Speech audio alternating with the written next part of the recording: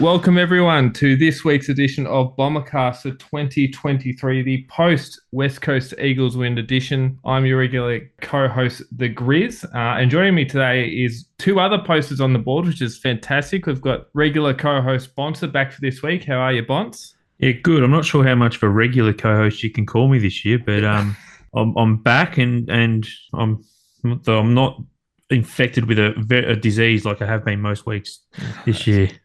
that's all right. It's that time of year, isn't it? Sickness is just hitting everywhere. And a man who might as well be a regular co-host of this podcast. He's basically a regular. We love having him on. He's also the co-host of his own podcast, Don the Stat, which comes out every Thursday afternoon, I think, every Thursday night. And he's also the podcaster of creator of Endless Summers, Test Cricket History of Australia. Kip Tastic, how are you, mate? I'm good, mate. Thanks for that great introduction. It's great to be back at the place that started it all. I think coming on a couple of times a year just sort of brings me back to where it all started. So thanks for having me back. It's always a pleasure to have you. It's always a pleasure to have people and guests on after a win, which was what we had on the weekend. The first time we've beaten West Coast in Perth for a while. They tend to have a number over there. The Bombers 14-12-96 beat the West Coast Eagles 6-10-46. Probably not a game you're going to write home about in terms of its quality or watchability, but any 50-point win over the Eagles in Perth is a good one for me. Bont, we'll start with you. And my general question is, considering the quality of the opposition and the way it was played, what exactly can we take away from that game? Well, it's interesting because, it wasn't a great game to watch, I suppose, although I certainly enjoyed it because, 50-point wins were always nice, but I still think we take a fair bit out of it, to be honest. If you think about it, West Coast got belted last week, so the media was all over them. They had a few players come back, which, also it leads to the experience. They were a little bit more battle weary or battle hardened, I suppose is the better term, than they were against Hawthorn. Obviously, over in Perth, regardless of where they are, they're always a bit of a different kettle of fish to when they have to travel. I look at that and go, Essendon in the last decade probably drops that. It was the game that was set up perfectly for us to lose, and we won every quarter. It was very workmanlike performance, and as a result, I think I probably take more out of it than most. But as you said, 50-point wins always nice, and it just improves our record in Perth, which probably hasn't been great. Yeah, I agree with you. I think there's been a lot of commentary amongst the fan community after the game that just sort of move on, but a few things really stuck out to me about how we went about it. As you said, Bonser, West Coast had a lot more of their experienced players back in, and actually came in with a pretty decent plan to try and restrict our game. And playing that man-on-man defense meant it was very difficult to find loose players to move the ball on quickly, which is often how we want to move the ball from the back half. But what was really pleasing for me was that, given that that's what West Coast were trying to do, we adjusted. I think a lot of people say, going in, this is the sort of game Essendon would have dropped. I don't necessarily think we would have dropped that game, but I think if we were just trying to play our way, as the past couple of coaches have tried to do, we might have eked out a 10-point win at best. What really pleased me was we were really focused, really disciplined. We were prepared to move the ball slowly, find breaks in the West Coast defense, and just the quality of our players meant that, as you said, we won every quarter. We won each quarter by at least 2 goals. And when you do that across 4 quarters, you end up with a 50-point win. And as we sort of say, you take that in Perth every day. I think the thing I most take out of that is it gives a really positive view of what the mindset of the players are in games like this, that they've gone over, they've done the job, they've adjusted and being prepared to play in a different way than they want to play in order to get the job done. So that gives me a lot of confidence moving forward that they're going to continue in that frame of mind. It's an interesting one because we got the jump early, I think, because we were winning the clearances. And like you said, Kip, when you're playing a heavy man-on-man defense, which the Eagles were, if you're getting pumped in the clearances, I think we were 14-4 up or something in that stat late in the third quarter, early in the second quarter, sorry. You can tend to catch defenders out, which is good. But I think once they went man-on-man, our ability to move the ball around, the high uncontested marking game, I think both teams were 32 more uncontested marks on the night than they were for the season average, which probably indicates the style of the game. Both teams were just trying to avoid turnover as much as they could, and both teams were under their sort of their total turnovers were less than the average for the season. So it just showed both teams were trying to avoid damage, but quality took over in the end. One thing I really liked from the game, and it sort of come out over the course of the week, how good this guy is Nick Martin. So I thought he was a leading disposal getter. His ability to get those uncontested marks and use the ball through the middle of the field as a link-up man was really important. So he's not your conventional winger like Melbourne use theirs, where they just hold width all the time. He does come inboard and create options through the middle of the field, which I think is really helpful.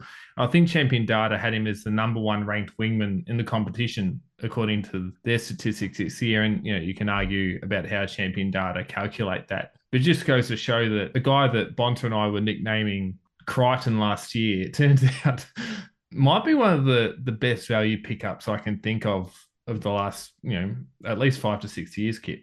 Absolutely. And you mentioned a really good thing about how willing he is to look inboard. And that really complements our game style, where we're trying to control the corridor as much as possible, both on defense, and then be able to turn that around on to make it an offensive weapon. It's having a player like him with such good foot skills and such good vision means that he can pick apart those zone defenses that the teams are trying to set up when we get the ball on turnover.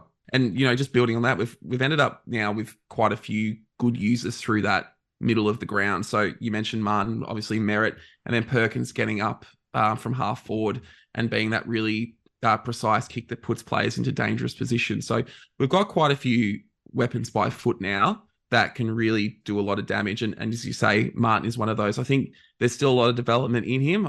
I see a potential for someone who could go inside. It was mentioned somewhere else, and it forgot exactly where I heard this, but someone compared him to Jordan Dawson at Adelaide, what he's been able to do since going into the middle. And I agree with the person who said that's a potential for him going forward. I think the other pretty pleasing thing about Martin is he was actually pretty good against Richmond as well. So it's not like it's just a sort of jack out of the box performance. And something you sort of take from a Martin is that, and Jai Caldwell did it last week, when you have these blokes like Shield and Parrish on sitting out, you get these blokes like Martin and Caldwell who are able to have, career highs and touches because they're actually able to get more around the ball and they're actually able to use it more. So it sort of exposes them, and it just means that we start building that depth so that when they do come back, if Shield or Parrish or even Merritt on a wing doesn't fire, we've still got blokes that we can actually just throw in there into the coalface and actually be more confident that they're going to be able to step up and cover any down games those guys have. And Bont, what other sort of positives did you take out of the match outside of of what we've just talked about? Yeah, so the one that stood out for me was I was pretty pleased with how we were with ball in hand in our back 50. So if you look at the Richmond game the week before, Jai Caldwell had that left foot snap that went sort of 20 metres on the ground and got kicked straight back over his head. McGrath had the handball in the goal square, which missed the target, and Rioli slammed it through. And then, Hind tried to switch to McGrath, and Jack Riewoldt spoiled it, and Richmond again got another goal in there. You look at that and go, well, three direct turnovers in our back 50, gave up 3 goals against Richmond. And West Coast, as you said earlier, Grizz, we're playing sort of, or it might have been you, Kip, so we're playing that man-on-man sort of football. So it was a little bit different in terms of pressure, but it's still good, I think, to see that something that we really struggled with against Richmond, we then, I think, worked on probably during the week. I reckon Brad Scott would have said something about it. And as a result, the players looked a little bit more composed. They just seemed to take that extra heartbeat to really work out what their options were, as opposed to the week before when we got it deep, we were sort of panicking and just thumping it out of there or trying to thump it out of there. And, when you're playing at AFL level, you can't just thump the ball, especially poor old Jai Caldwell, whose left foot's not great. He gets onto that. I mean, the thing was, he had time with that kick. I watched it again not recently. He had time to swing on his right, and he actually had another moment deep in our back line on Saturday night where he almost went to pull the trigger on the left and went, oh, actually, I've got some time here, and then swung back onto the right and cleared it away. So, stuff like that I think is really good to see week to week, that if we make those errors against Richmond, well, then the next week we've cleaned it up, and as a result, it looks much better, albeit against the 18th best team in the comp at the moment. Yeah, I think, to be fair, just on that, the Richmond forward pressure was probably a lot greater than the West Coast forward pressure. So, a lot of those errors in the Richmond game probably come from that perceived pressure of a Richmond side that is a lot better at that forward pressure game. A couple of things that really stood out to me that I continue to like is just that Langford remains an absolute weapon up forward. It's, he did actually miss a couple of shots that I thought he would have kicked normally, but how good is it to have someone who can, take a mark on 50 and then wheel around, taking advantage of the newsstand rule and just pop it through, and you're pretty confident when they do that. There's a few players like that at the moment. So obviously Stringer, and then Perkins has also shown that he can do it. And then speaking of Stringer, what I've really pleased about him, and it's been highlighted a few times, but the selfless roles that he's been playing this year, he hasn't always had to be the man and the one kicking goals. I think with Setterfield out, he's really stepped up as that big bullocking midfielder in the centre bounces. And, he hasn't necessarily been having, statistically outstanding games there, but what he's doing is creating space for the younger midfielders that have been running through there, like Hobbs and Caldwell, to actually get some space and get some clearances there. So I think he deserves a lot of credit for the role that he's been playing, even though it's not always showing for him on the stat sheet. It's interesting because he's playing a very similar role to what he did in 2021, which is this guy that started out at centre bounces and charged forward. But his roles changed, like you said, keeping that. He's sort of having to perform a much more selfless role around the midfield a bit more often. So he's not as far forward as he normally is, because he's basically playing as this half forward that pushes up to provide physical presence around a clearance and then push forward again. And, historically, he hasn't always been fit enough to play that, but he's been, back for 5-6 weeks now. He's probably built the match fitness in to get to that point. And whilst he's not the forward presence he's been lately, so and when I say lately, I mean last few years, it's certainly with Setterfield out a role we need, because even Hobbs and Caldwell, as much as they've shown they're willing to mix it physically, they're still not big, and they're not the guys that can take body. It'll be Cripps in a couple of weeks, but those sorts of guys out of stoppage. And Cripps has shown, we're not getting too deep into the Carlton podcast, but Cripps has shown if you put someone that's talented next to him, he's not always going to be able to stop them defensively. But on Langford, it's interesting because there's plenty of posters on this board. Bont and I have had this discussion multiple times on the podcast that are pulling the hairs out, going, he should have been forward this whole time. What are we doing? He's always been probably our best set shot, and he missed a few on the weekend, but I think he's on 20 goals for the year.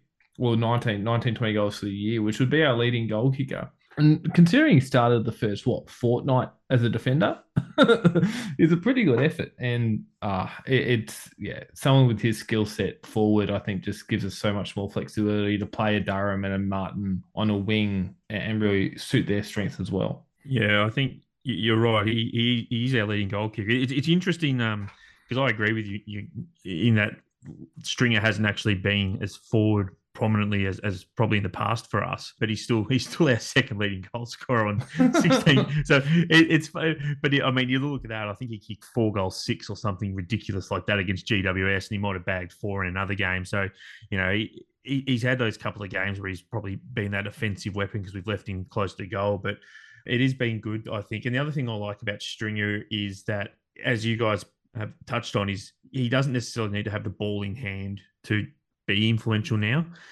When he did that period towards the back end of 2021, it was when he was getting that, 25 touches a game. And that's when he was sort of that dominant best player in the comp type style player. And he's not the best player in the comp at the moment, obviously, but he's still able to throw his body in there. And it just certainly makes it a lot better, I think, as you guys said, for the rest of the midfielders to have someone big like him to stand up. And the only problem is, obviously, now he's 28, 29 years old, so you've got to find someone to replace him sooner rather than later.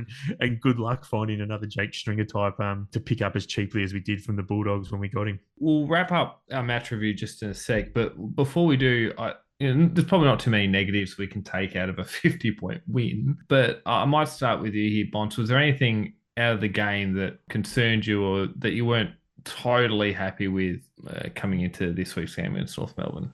It's interesting because there was a couple of things that I didn't like on the night. Zerk Thatcher's performance was one of them. I thought he was pretty average on the night. I thought he got outplayed, but watching the replay back, it's interesting to see the 4 goals that Oscar Allen kicked. The last one, obviously, Heppel just he was never going to outmark Allen, so I reckon he just went, I'm going to make you earn this one. So, you can't really count that against Zerk. The Joe the Goose, which was his second goal again, I watching the replay, it's funny because Zerk's probably 20 metres in front of him running back towards goal. And Allen's just sort of jogging, and he sort of realised that Zerk was going to be 3-on-1. And all of a sudden, Allen goes, I'll sprint here. He's done the classic forward sprint back towards goal, which, again, do you count that against Zerk? It's pretty hard to. And even his first goal, the first goal he sort of kicked, he got this brilliant 20-metre bull or 30-metre bullet that Robert Harvey would have been proud of. It was interesting because Ridley was probably about half a metre off the trajectory, and he didn't have enough time to get across to put a fist in. So you sort of look at that and you go, well, Allen's kicked 4. He did probably towel Zerk up a little bit. Was it as bad as it seemed on the night? I don't think it was. There was quite a few of us who in the game day thread who weren't happy with it, but I didn't like his game at the time. But upon reflection, it's probably was a good learning curve for him a little bit. But the one thing I didn't really like, and it wasn't actually an Essendon thing, it was Tom Barrass. Now, when we got we got out in the open, and Merritt kicked it long to Guelphy, and then Guelphy tapped it to Draper, and Draper handballed it to Langford for our own Joe the Goose goal. One of the things I didn't like was Guelphy's dive to tap it, and as soon as he's gone to ground, Barrass has come in with the shoulder. He's dived sort of into, and he's pretty lucky that Guelphy sort of saw him coming, because Guelphy saw him coming and sort of held himself back. And if Guelphy hadn't really seen him coming, he probably would have just dived straight in and taken him head high and run straight through him. And it's a pretty cheap shot to take on the footy field. And you can't, I know there's no way the AFL can sort of rule this, because you can't pick a bloke out and say, oh, well, if you'd hit him, I know there's the potential for injury. They ping now with these sling tackles, but this one's sort of a different class. But at the same time, it's just not what you really want to see in the game. I don't think, the bloke's on the ground, he's tapped the ball on, you're not going to get to the contest. There's no need to try and clean him up. It's a pretty cheap shot, and I was pretty surprised to see it coming from a bloke like Tom Barrass, who, from what I can tell, is usually a pretty clean player. It's interesting. I didn't notice it on the night. You mentioned it when we were discussing the pod sort of beforehand, and I couldn't recall, so I had to go back and watch it. And I think it's just one of those things when you're sick of your team getting pumped by 100 points every week that you just do sort of stupid stuff like that. You're right. He probably is lucky that Guelphy saw him coming, because the last thing West Coast need with their injury list is Barrass missing with a suspension. Could you imagine Adam Simpson's response to that? But I'll move back to what you said about Zerk.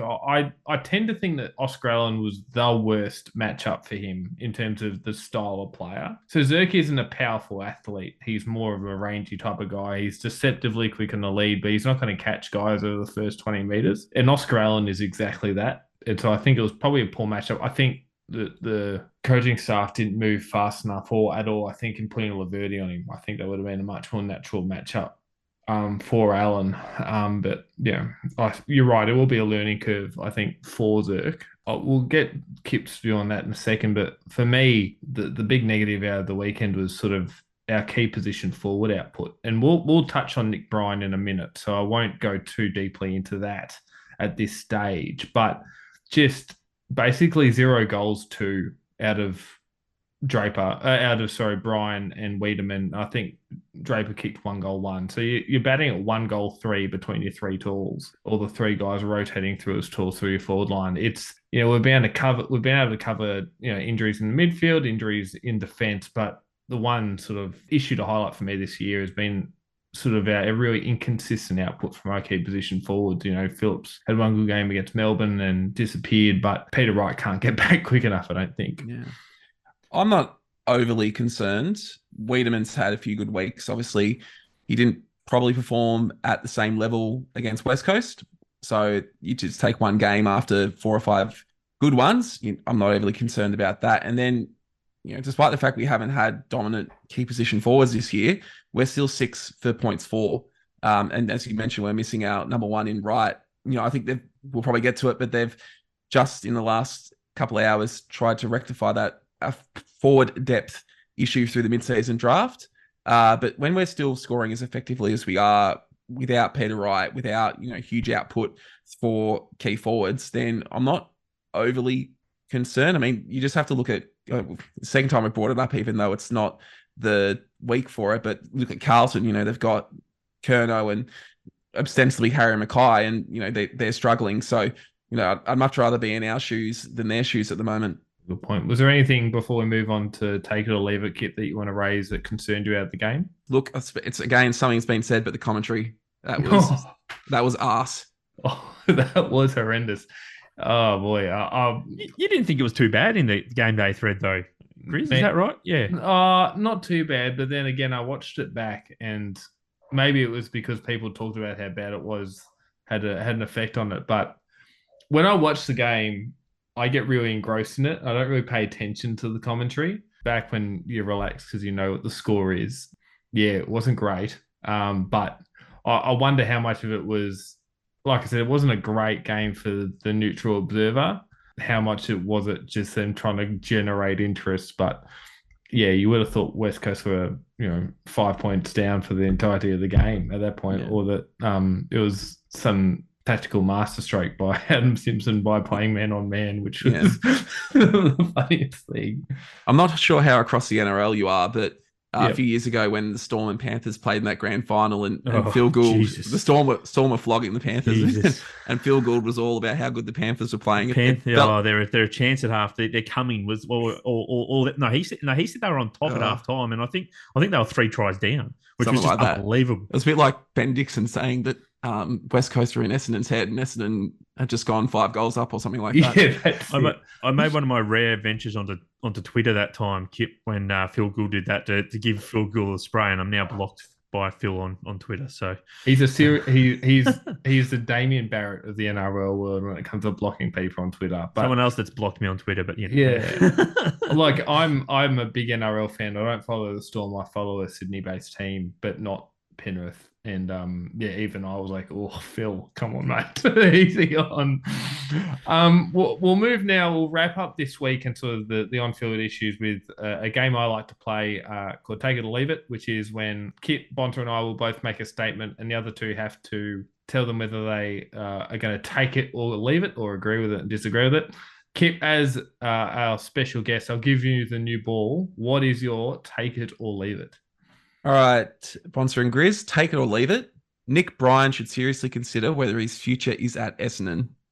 I agree with it, but I think the problem is for me is I actually like Nick Bryan. So I actually didn't think he's copped a bit of heat for his game on Saturday night, and I haven't, and I said on the board today, and I actually was going to do it, but I haven't looked at it. At the time when he got subbed off, statistically, he actually wasn't that far behind Draper. So, I know Draper does these little flashy things every now and then, like the outside of the boot point that he kicked against Richmond, or he might have even done on Saturday night when he did it. But, he does these flashy things that people remember. But I think I've said to you before, Grizz, that I think his flash is a little bit more than what his substance is, and people get sucked into it.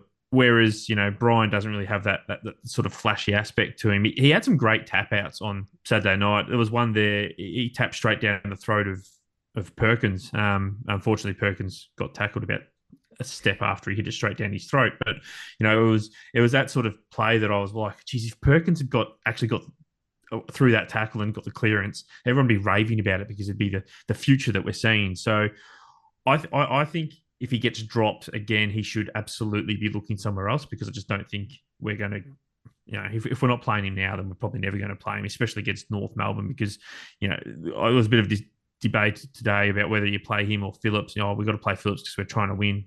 We're playing North Melbourne. Let's be honest. If the difference between us winning and losing is Bryan and Phillips, we're in a lot bigger trouble than we probably realise. So I think if he gets dropped and can't stay in the side based on what he showed on Saturday night, then absolutely he needs to start looking elsewhere, because we're clearly just not gonna use him as the second option to Sam Draper. Yeah, I'll take it in the sense that I think he will, not that I want him to or think he should, or that I think that I want him to or I would like him to. I'll push back just from what Bob said about, them not really statistically being a difference between Draper and Bryan when he went off. Draper had, I think, 3 or 4 contested marks of the game. I don't think Bryan had one, or if he did, I missed it. So that's why I think Bryan at the moment is behind Draper. Draper's just physically more developed. But I just think I've had this opinion for a while that we're not going to get the best out of both of them in the same team. For them both to be the best player the players are going to be, it's probably going to be as number one rucks on different teams. Because I don't think either of them have the forward craft to be, 30% forward, 70% forward, 30% ruck. And that's what the good ruck combinations are. You look at Gawn and Grundy at Melbourne. Gawn's about 30 to 40% ruck, forward at the moment. So you're not going to get 50-50 genuine ruck combinations anymore. And I think Draper's probably just more entrenched as a senior ruckman. And the reality is, it's how the AFL works nowadays. You know, you draft a ruckman, you develop him, and then he gets picked off at about year 4 or 5 because another team can offer them first team opportunities. And it's just how it's worked. Now, historically, you look at the last 25 years, we've sort of drafted our own ruckman. You go, you know, Barnes to your left, then came back again. Then Alessio, Hill, Bell Chambers, Ryder, now Draper and Bryan. We tend to pick and develop our own ruckman, so I don't think we would be fearful of letting him go. But, you know, I would suspect that if he doesn't play the majority of games of the rest of the year, he will look to leave. But if he doesn't play the rest of the year, you know, what sort of market is there going to be for him? I don't know. But he'll certainly, I think Gold Coast were interested this time last year or 2 years ago, and they were pretty heavily into him. So there'll be suitors because he's dominating the BFL. His other suitor actually was also St Kilda. They offered him a 4-year deal, and that would have been, or was that Draper? That was Draper. That was Draper, which would have been disaster for St Kilda because Marshall and Draper would have the same problems that you've just alluded to with Bryan and Draper. Yeah, I think Marshall's probably a better forward than both Bryan and Draper. I think he has shown more forward craft, but he's generally better at a number one ruck. Yeah. I'll take the second ball, or the second over, if you will, to use cricketing parlance. Take it or leave it, guys. A tipper timeout is required. I'm going to leave that for the moment. Yes, he's not playing at the level that he has in the past. But if you look at the way we've structured up, we've gone with 3 small forwards recently. So if you look at the West Coast game, we had Menzies, Tipper and Guelphy, and then also had Snelling there playing as a, you know, running through the midfield a bit, but also in that forward line. So if you're wanting to keep that structure, you're picking either Wanganeen or Davey, neither of which I think will be an upgrade at this stage. I know Davey's done some nice things, but he's really in and out of games. We're not getting as much out of Tipper as we want, but I think we give him time to persist at least till the bye to give him an opportunity to work his way into form. Yeah, I'm going to disagree with that and say absolutely. I agree that the Tipper rest is needed against Richmond. He didn't hit the scoreboard against Richmond, and disposals wise, I suppose you could argue again against Richmond he wasn't great, but he did have a lot of defensive pressure, and I think he laid a fair number of tackles. But Saturday night he just looked like the mind knew what he wanted to do, but the body just isn't quite able to do it. And I don't know how he goes about changing that. We do know that, you know, once some players sort of hit that 30-year-old, the cliff comes very quickly, and he has only just recently turned 30, only a couple of weeks ago or a few weeks ago now. So maybe the cliff is starting to come, but yeah, I just thought on Saturday night the body just did not look like it could keep up with what his mind wanted to do, and you know that drop shot on goal when he could have in the past would just nailed that on his left was a little bit disappointing to see. But I mean, at the same time, if he keeps going, because as you said, Kip, Davey and Wanganeen aren't necessarily the best to see. So, you know, we can keep him. But yeah, I'd take that. And my take it or leave it is that, you know, Nick Hind is a shadow of his former self. And at the moment, he's probably lucky to be in the best 22 if we're looking to develop someone like a Massimo D'Ambrosio off the half-back flank. We'd be better put the time into him rather than to persist with Hind. Yeah, I think there's probably two take it or leave it there. I'll address the primary one, which is Nick Hind is a shadow of his former self. I think he's certainly not the form he was in 2021 when he first crossed over. I think part of that is role, though. I think in 2021, the whole team had this license to just attack, freewheel, go for it. We'll worry about defense later. And that sort of really played to his strengths. I think he's playing a role where he's meant to be a bit more accountable. I've been quite vocal during game day threads. So I think some of his decisions, I suppose, under pressure have been really poor. When he's in tight, he can make some really poor decisions with the ball. But in any sense, I don't think he's a shadow of his former self, but I think he's certainly blunted. But I would suspect that's more Scott requiring a more accountable role of his defenders. Yeah, I agree. I think also the move of McGrath back also takes away some of the need for him to play that, you know, attacking role. So in 2021, obviously, he was replacing Sard and McKenna in that role, and he's sort of fulfilling both roles. I don't think Redmond quite had as good a season in 21 as he has the last couple of seasons, so he was picking up a lot more of the slack there. I agree with a lot what you said there, Grizz. I'm in the same boat as you. Well, we'll move on to off-field happenings of this week, and we'll quickly run through that before we get to a preview of the North game. The first is the mid-season draft happened roughly an hour and a half ago from the recording of this podcast. Essendon drafted a young man by the name of Jaden Hunter from the Perth Football Club, 196 centimetre, 93 kilo key forward. He's kicked 23 goals this year, 11 in his first 3 games, 12, in his first 3 games at reserves level, coming off an ACL, and 11 in the 3 games in the seniors since then. I think he kicked 5 on the weekend when Dodora's watching him, so I suppose there's nothing like timing your run. But interesting pickup, because we tend to go the smaller types that can contribute straight away. Your Menzies, D'Ambrosios, Durhams, Snellings in the preseason mid-season draft. But do you guys know much about Jaden Hunter? What's your thoughts on picking a developmental key forward, really? Do we play him this week because their key position forwards have been struggling, as you said, Chris? I mean, the reality is I don't know anything about him. And so, yeah, I mean, our key position forwards are obviously a problem. It's interesting, though, because now it almost feels now like we've got too many on the list. And it's weird because, and the reason for that is obviously because Harrison Jones and Peter Wright have been injured. And obviously, I just don't see a side where Wright, Wiedemann, and Jones all play together. And then obviously now I don't see a way where the new guy fits in as a 4th tall forward in our AFL side, but obviously you need your depth. So that's probably where he's going to slide in. It might make Harrison Jones feel a little bit uneasy, but I don't think he'll be looking over his shoulder just yet. Look, I agree. I'm the same as you. I've got no idea. I couldn't pick him out of a lineup. But again, it's an area where we've got a few question marks. You know, Wright's probably the only lock that you've got in that role. Wiedemann's showing nice signs, but again, you know, history suggests that he can't maintain that. Jones, obviously, with his injuries, and then Baldwin seems to have moved back, and Voss, you know, after a strong start in the VFL, start to struggle, or that's partly due to the VFL struggles as well. I'm interested to note that he's only gone for a 6-month contract. So if it's not working out, it's pretty easy to get off the list. But look, you know, Ed Pascoe's given him the certificate of approval, and I think that's good enough for me. Yeah, well, if Ed Pascoe or EDPS, as he's known on the Essendon board, is okay with it, then I'm with Kit. No arguments here. I will defer to that expertise.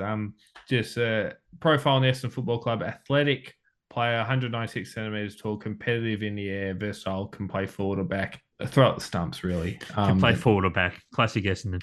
Great. They're never gonna say, oh yeah, look, 196 centimetres, not very athletic. We can kick a snag. Oh, we're one-dimensional. They're always going to say that sort of stuff. And the other thing we'll just briefly touch on is the injury list. So some good news. Elijah Sartis, a man who apparently is being written off at different points in this board, already is due to return to the VFL this week, which is probably earlier than expected. Nick Cox obviously got through unscathed. Dylan Shield, Jake Kelly expected to be back for selection this week. The injury list is getting shorter, not longer, which is probably the first time we can say that in 12 weeks, which is good to see. Yeah, any thoughts on, did either of you watch Nick Cox's game this weekend, or any thoughts on Elijah Sartis? I didn't see his game, but I know they played him back, which is, I think you and I have been pretty vocal in the past, Chris, that we want him to go back because, or go forward. Just pick one spot, don't leave him on the wing. So if they're going to play him back, that's great. But yeah, knowing Essendon, we may very well end up throwing him forward at some point too, just because we like to have these players that can play either end of the ground for unknown reasons. We just can't seem to settle him at one end. So good to see him back. Sardis, another one, good to be back. Just on the injuries list, interesting. It was only because I had this discussion on the North board. They were amazed when I said that Peter Wright may come back. If he doesn't come back, next week against Carlton, when we have the bye, does he play VFL just to get some touch? Oh, I don't know. It'll be dependent on when he's fit. If he's fit when the bye's on and the VFL's playing, I don't think that there's anything to lose by running him out for a half or so, is there? I can just imagine how our board will react if he aggravates that shoulder in a VFL. Pings a hamstring. Oh, God. Do the Zach Reed. Yeah. Just back on Cox. I'm actually a wing believer. I think he could be something special there. You're not welcome on this podcast. No, I don't think I'll be getting an invite back. But I think back's a good way to get him in, and I think that's where Brad Scott sees him playing his best football. And I think he's way back in the side, barring significant injuries, is through the role Dyson Hebble's playing. As that sort of seventh defender, filling a lot of roles and not having heaps of responsibility in a defensive sense, if you get what I'm saying, as a way of getting him in there. But that's probably going to be dependent on Hebble's form, and Hebble's form's been really good. So, if he has to work to get back in the side and demonstrate some really good form, then that's going to be really good for us going forward. Grizz, get a load of this guy. Not only is he putting Cox in the wing, he's going to shoot our favourite halfback flanker in Heppel. What is going on? Oh, mate. Sorry, I've got to screen these guys more closely, clearly. We'll get into the preview of the North game this week. It's grand final week, or at least for half of this game, at least. Well, lucky for them, they get 2 grand finals this year. Yeah, I know. Yeah, they haven't been. They probably had sort of less success than we have, which is something to say over the last 20 years. But yeah, so it's grand final week for North Melbourne this week. It's round 12 for us. So yippee, I suppose. North Melbourne not in as bad a form as you'd think. They basically lost against Sydney because they couldn't count, and then were reasonably effective against Collingwood last week. I suppose, what are you guys expecting from this week? Where do you think it'll be won and lost? Kit, we might start with you. I see this game playing out a lot like last year's did. So last year, North were dominant at clearance, and North are actually the best stoppage clearance differential side in the competition at the moment. They've actually just jumped ahead of Brisbane, who were, when we actually played them, Brisbane were the top side in that. So I think North are going to do quite well in the clearances, especially with Essendon missing Setterfield and Parrish at the very least. Hopefully Shield does come back in. Where I think it'll be won, and like it was won last year, is through Essendon's halfbacks and interceptors. So last year, North would win it out of the clearance, they'd kick it forward, and our players would be able to intercept, and they would get them on turnover. We'd score through that because they just weren't set up well enough to stop us. And that's how I sort of see the game playing out again this year. All things being equal, that's where I see Essendon's chance of winning being really high. If we match them in the clearance, then I don't think they've got any chance. Yeah, this is another game. I think people will say that this is a classic Essendon to lose. But as you said, Kip, last year we put them to the sword, and I don't think much has changed really. Yeah, North are in a fair bit of strife. Depending on when Clarko comes back, came out today. He's not coming back. I thought he might come back this week just to try and get another win over us, because he does enjoy beating us as he did multiple times at Hawthorn. But yeah, it's hard to see where North win this outside of the clearances. If they don't absolutely dominate clearances, then they're probably going to struggle. Their back six don't provide a hell of a lot of run, especially Aaron Hall, Jack Zeeble back there. They're not exactly lightning quick athletic players. They do get a lot of the ball, but there's just not much movement. Their forward line is a one-man show in Nick Larkey, but I think we could probably cover him relatively okay. I think Zerk will bounce back and have a crack there. So yeah, I'm sort of with you, Kip. As long as we don't get completely obliterated in clearances, I think we should be okay. I tend to think this is much like the West Coast game in that this is historically the game we lose. I'm growing faith in Scott and his team. He seems to have drilled a way to win these games. We've beaten Hawthorn, GWS, and obviously West Coast last week, all in pretty comprehensive fashions. The GWS score was close, but that's because we couldn't hit the fat side of a barn that week. So I think we'll win. It's interesting watching that North Melbourne team. The defence is a shambles at the moment. Ben Mackay's defending like a caravan at the moment, being towed around and not doing much else. So and Griffin Logue hasn't been much chop as a recruit either. So it'll be interesting to see if Wiedemann and Stringer can hopefully have bigger games this week as forwards in terms of goal kicking. But the game will be won on turnover. If we can capitalise on theirs and limit ours, I think I'm just sort of reiterating everything we've just said. I think we'll win. I don't think they've got the class on the outside that we do. And as great as stoppage is, 70% of score in AFL comes from turnover. So you can't rely purely on stoppage. And I think provided we can control the turnover game and Redmond and Ridley can play the games they've been doing recently, I think we'll win this. And Zerk Thatcher kept Larkey